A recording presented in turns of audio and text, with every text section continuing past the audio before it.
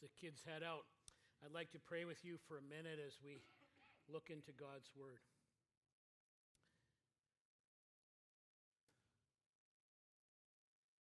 You know, Father, it just never ceases to amaze me how your Word, through your Spirit, is just made very personal to us.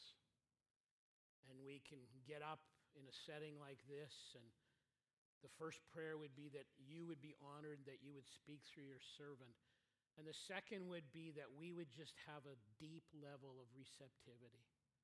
That on a very personal level, we would say, I'm just open, Lord, to whatever you want to speak into my life, how you want to encourage me, how you want to challenge me, how you want to shape me. Whatever that means, Lord, whatever that means, I'm open. And so, Lord, as we consider your word, we thank you for it.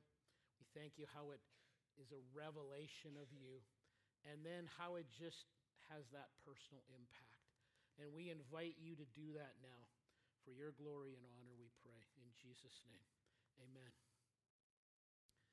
They were half asleep, but they still had that capacity through long practice to be quite alert and to be aware of their surroundings and to keep careful watch over their sheep. Because for them, it was basically a life and death thing. If they lost all their herd, flock of sheep, there was no insurance back then. And there'd be no way to make money, no way to have an income, nothing to eat, nothing to wear, and they might die. It was a life and death thing. A little fire going, some of them sitting down, leaning against a rock, maybe one or two of them taking a short nap, taking turns walking around the perimeter of the flock, making sure that the sheep were cared for. It was another long, cold night, just like countless ones they'd already experienced. When all of a sudden, everything changed, and they were catapulted into what I would call search mode. And so this first Sunday of the Christmas season, as we celebrate and move through Advent, the coming of Christ, the focal point of everything we do at Christmas, we begin this first Sunday of Advent with the search. And so if you have your Bible, I'm going to invite you to turn with me to the book of Luke, chapter 2. Luke is that third book in the New Testament. It's the third of 4 stories about the life of Jesus, written under the inspiration of the Spirit from 4 different perspectives on the life of Christ. And Luke was a historian and a medical practitioner. And he wrote the book of Luke and then a follow-up book called the book of Acts, which is the story of the early church. But listen to him as he records from Luke chapter 2, beginning in verses 8 through 20, the story of the shepherds, the angel, and the baby. And there were shepherds living out in the fields nearby, keeping watch over their flocks at night. An angel of the Lord appeared to them, and the glory of the Lord shone around them, and they were terrified. But the angel said to them, "Do not be afraid. I bring you good news of great joy that will be for all the people.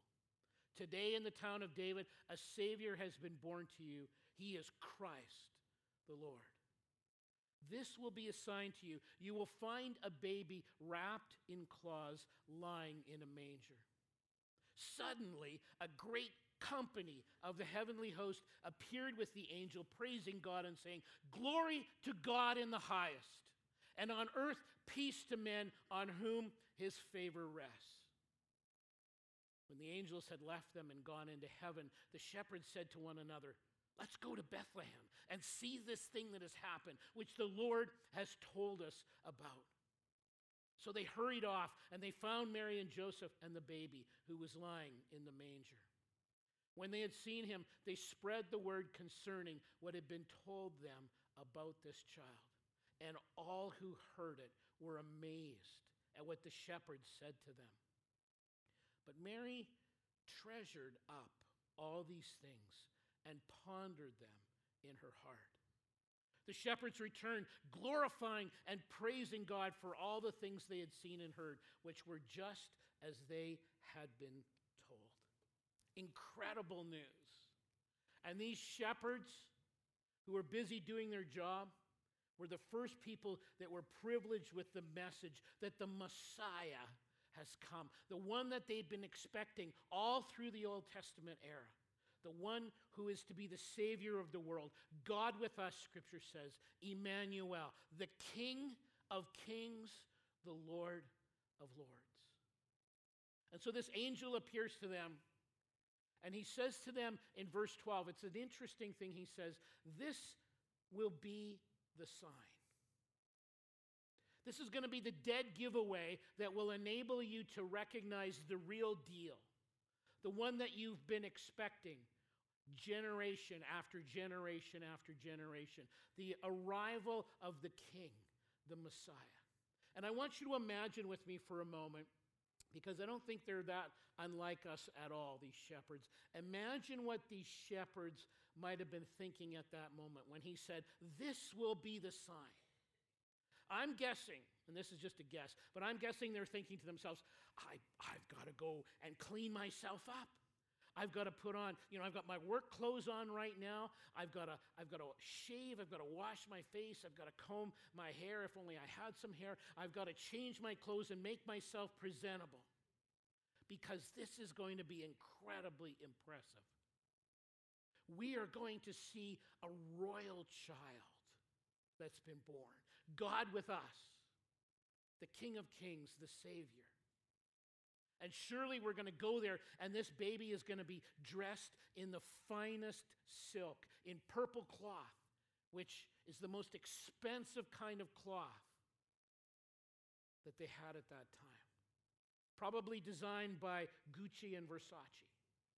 Lying in a handmade crib made out of solid maple. Eating only the finest prepared foods by Annabelle Carmel as she makes her organic baby puree. Only the best for this baby. Living in a 7-star fabulous abode. Because after all, that's how kings come into the world, right? And we all sort of think this way. I've been to Israel a couple of times, as many of you know. I've been to Bethlehem many times. I've sat in Bethlehem at night, walked through Bethlehem and sat in Bethlehem at night and looked out on the sort of rolling hills surrounding the city. And I've imagined this passage. I've seen flocks of sheep and shepherds there. And I've imagined this passage unfolding in that very environment. I sat in a tent once, Debbie and I did, with 150, 200 people, with the huge tent, with the sides all open so you can look over the hills and imagine this scene unfolding. And basically, it's interesting because when you go into Bethlehem, the one spot in all of Israel where it's undisputed what took place is the Church of the Nativity, the church commemorating the place where Jesus was born. If you know anything about that place, the scholars will often say, well, the resurrection took place here, and they'll have 2 or 3 possible sites. Or this story in the scripture took place here, and they'll have 2 or 3 possible sites. And they have good reasons, pros and cons, why they believe this. But the one spot that's undisputed, that basically every scholar will sign off on, is this is the spot where Jesus was born. And actually, there's 3 churches built on that spot. And imagine, just like the shepherds, what conclusions you might jump to. And these are the conclusions they've jumped to. I took some pictures when I was there one time of the 3 churches, and I got more pictures than this. But when you look at those pictures, you'll see it's very fancy. It's very ornate. There's gold everywhere. It's kind of quiet there, but there's different priests from different churches walking around, sort of policing the area. And the third picture of three that you're going to see there is the picture of a guy, and he's got this peaked hood on his hat, and he's an Armenian priest. And the peaked hood on his head commemorates Mount Ararat in Turkey. And so it's quite quiet there, but it's quite a grumpy place. It's kind of sad. It's a very commercial place, some of these sites. And I thought to myself, we often do that as well. We sort of jump to the conclusions that I think the shepherds might have initially jumped to.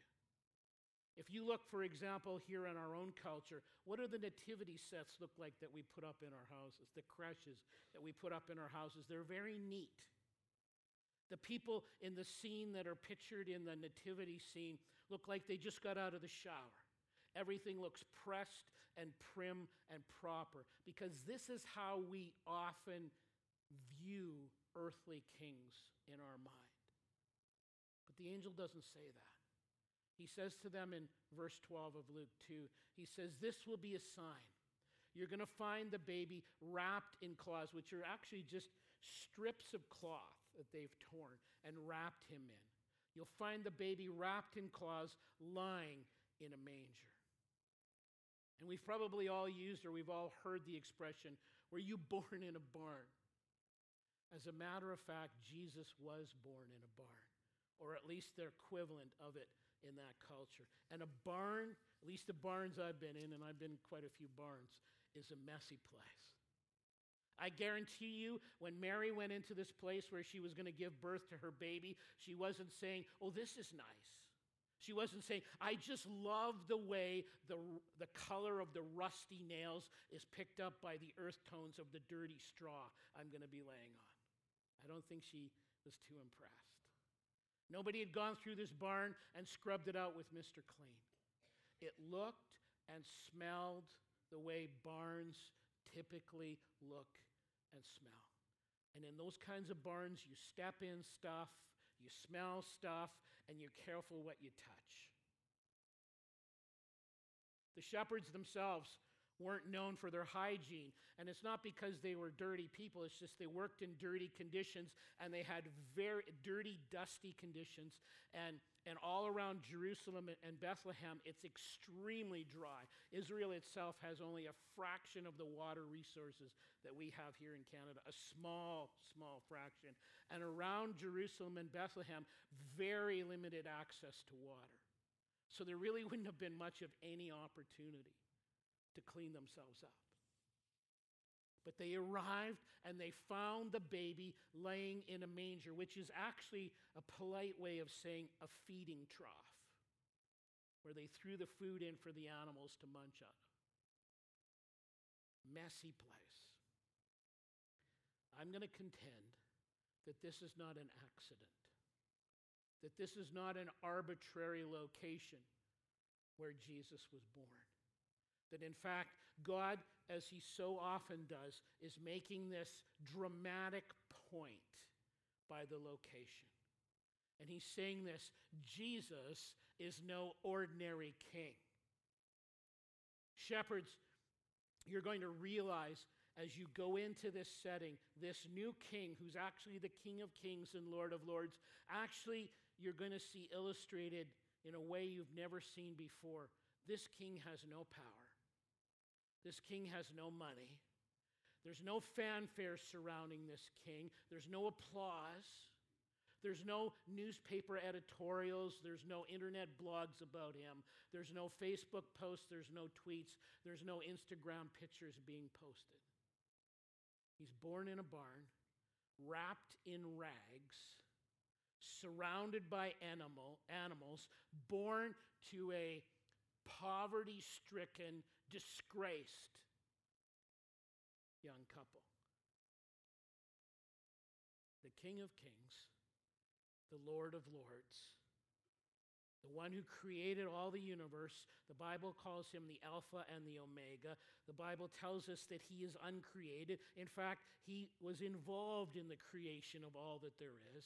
All things, the Bible says, all things were made by him, and without him was not anything made that was made. We see in Ephesians chapter 1 that all that we have and all that we are is sustained by him. And yet he chooses in Philippians 2, we're told, to step into human history in obscurity, poverty, and humility. This is the call sign of Jesus Christ. And I described all that, and I told you all that in order to make the point I'm about to make. And I invite you to listen to it. There's no place that Jesus won't go. There's no thing that Jesus won't do.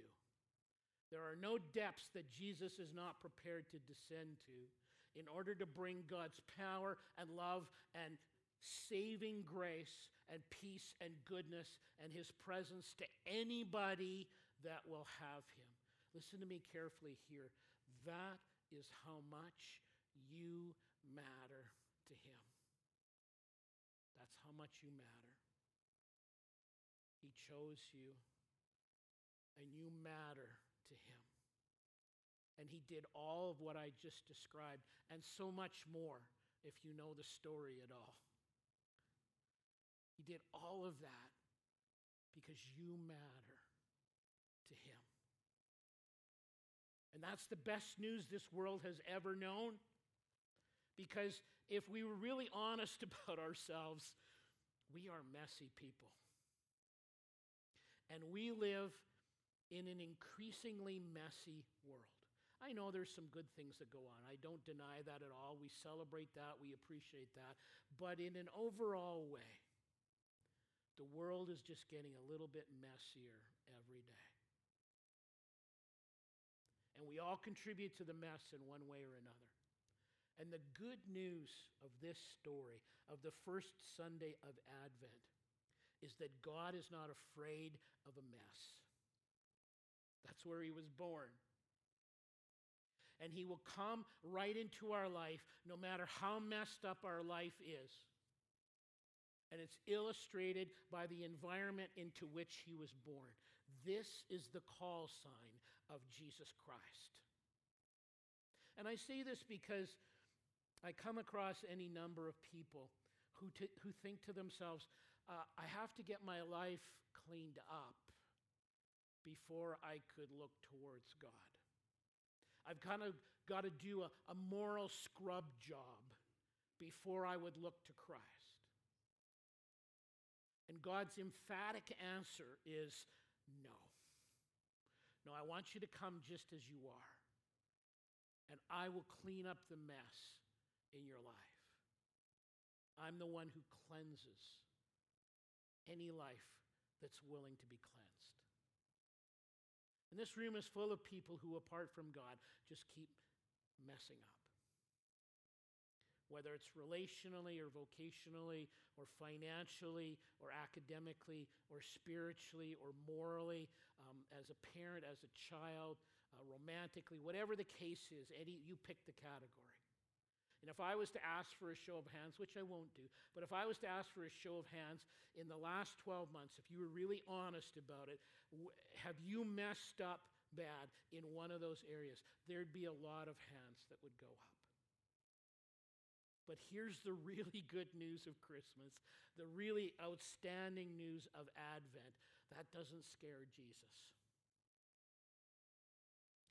Because if you know the story at all, you know that he started life in a mess, and he ended life hanging on the cross in rags one more time, by the way, covered in blood, and he ended life in a really messy way.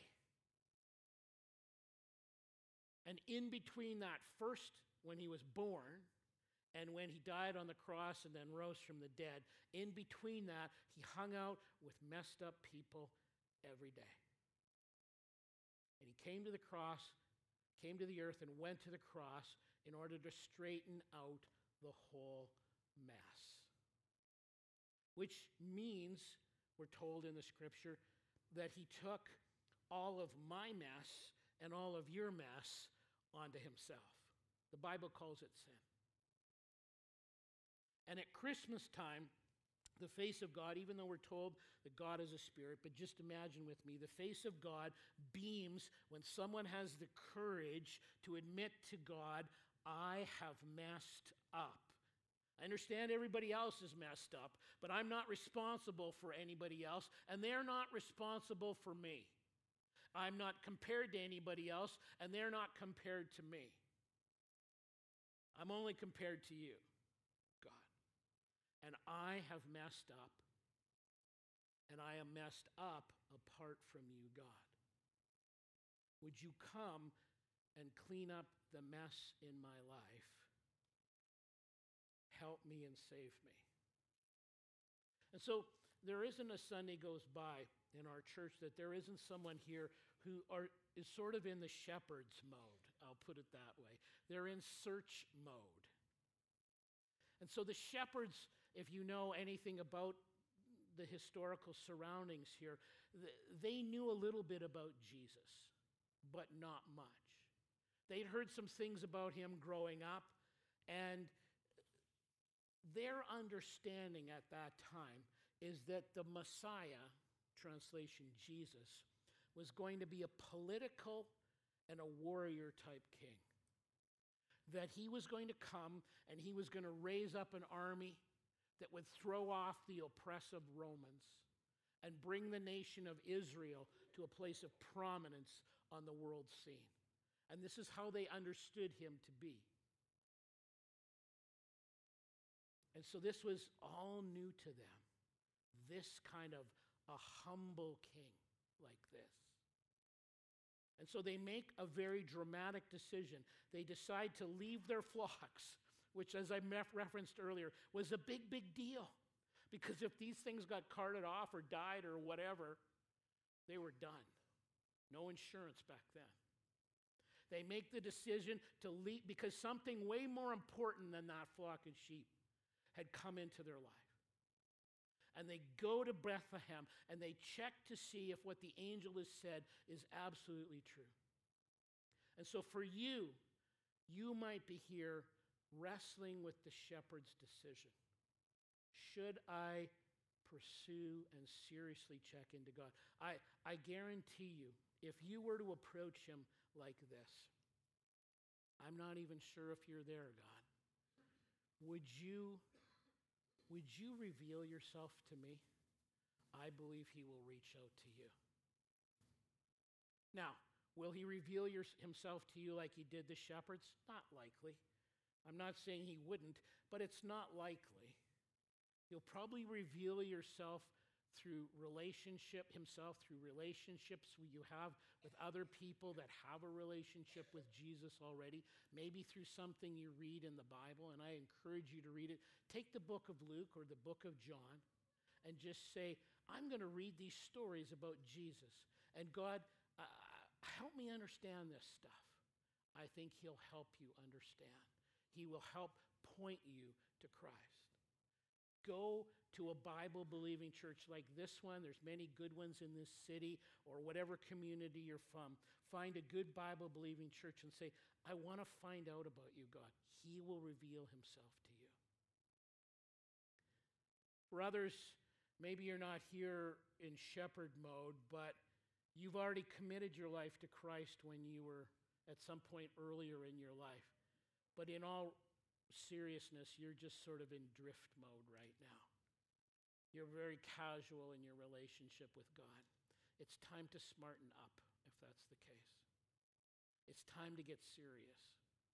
It's time to take responsibility and say, yes, I began through Christ a relationship with God, but I want to mature in that relationship. I want to care about the things that God cares about. I want to love people because God loves people.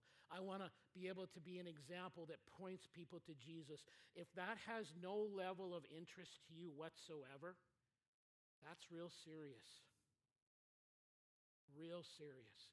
That is not conducive at all to what a relationship with Jesus looks like. Very serious. So say, Lord, forgive me for this.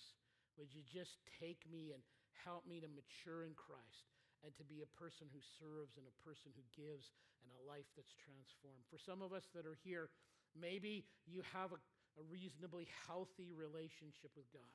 Not only have you come to Christ, but a reasonably healthy relationship. Maybe you should pray something like this: Lord, here am I. Just surprise me today.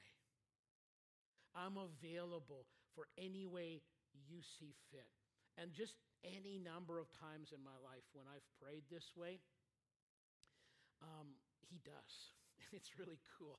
And things just sort of come out of left field seemingly, even though they're orchestrated by God.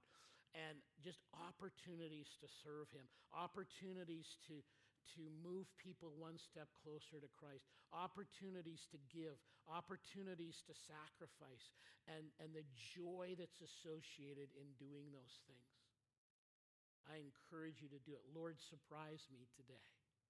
I'm praying this week, Lord, surprise me this week. And I believe he will. It says in verse 17 that when all this had taken place and they'd interacted with Joseph and Mary and the baby, it says then in verse 17, the shepherds went out and they told everybody. They spread the word of what had happened, and people were amazed at the story they shared. And just a real practical example. You've heard Brian talk about it. Aaron's going to reference it as well. Come to Simply Christmas. Come to Simply Christmas. Simply Christmas is one of, and some of you know this, but some of you perhaps don't, is one of three types of events that we do every year. We call them CPRs, not original with us. Cultivating events, planting events, and reaping events. A cultivating event like we're having this afternoon is an event where, as Jesus was known in Scripture, he was just known as someone who was a friend to sinners. That he hung out with messy people. He didn't let the mess that was in their life affect him or be part of his life, but he would hang out with them. He was known as a person who hung out regularly with messy people. The event this afternoon is an opportunity for you to come. Sure, come and have fun. Have fun with your family, all that good stuff. Important stuff to do. But come, invite your neighbors, invite your family or friends, and come and say, Lord, would you give me an opportunity to show the love of Christ to someone that needs it? And so when you're sitting on the hay wagon going for a ride, or when you're having a cup of cocoa or whatever the case is, let the love of Christ be on display in your life. When you get opportunities, speak about him. Show people they matter to God because they deeply do. So we do cultivating kinds of events like that. We do planting events where the gospel is presented in a low-key manner. And then we do reaping events where the gospel is presented and we call for people to actively respond. And so we do these things so that you, because we're all called to do this, are able to move and point your friends and your family and those you know, or people you just meet at these things, to Christ. Something we're all called to do. What kind of king gets born in a decidedly underwhelming, messy place? Well, guess what? It's the King of Kings. Not just the king, it's the King of Kings. Not just the Lord of Lords. The one who was there, the one who is here, the one who is the Alpha and the Omega, the beginning and the end, has eternity stamped on him. The one who is available for you right now and your mess. And the shepherds said, let us share the good news, which is for all the people.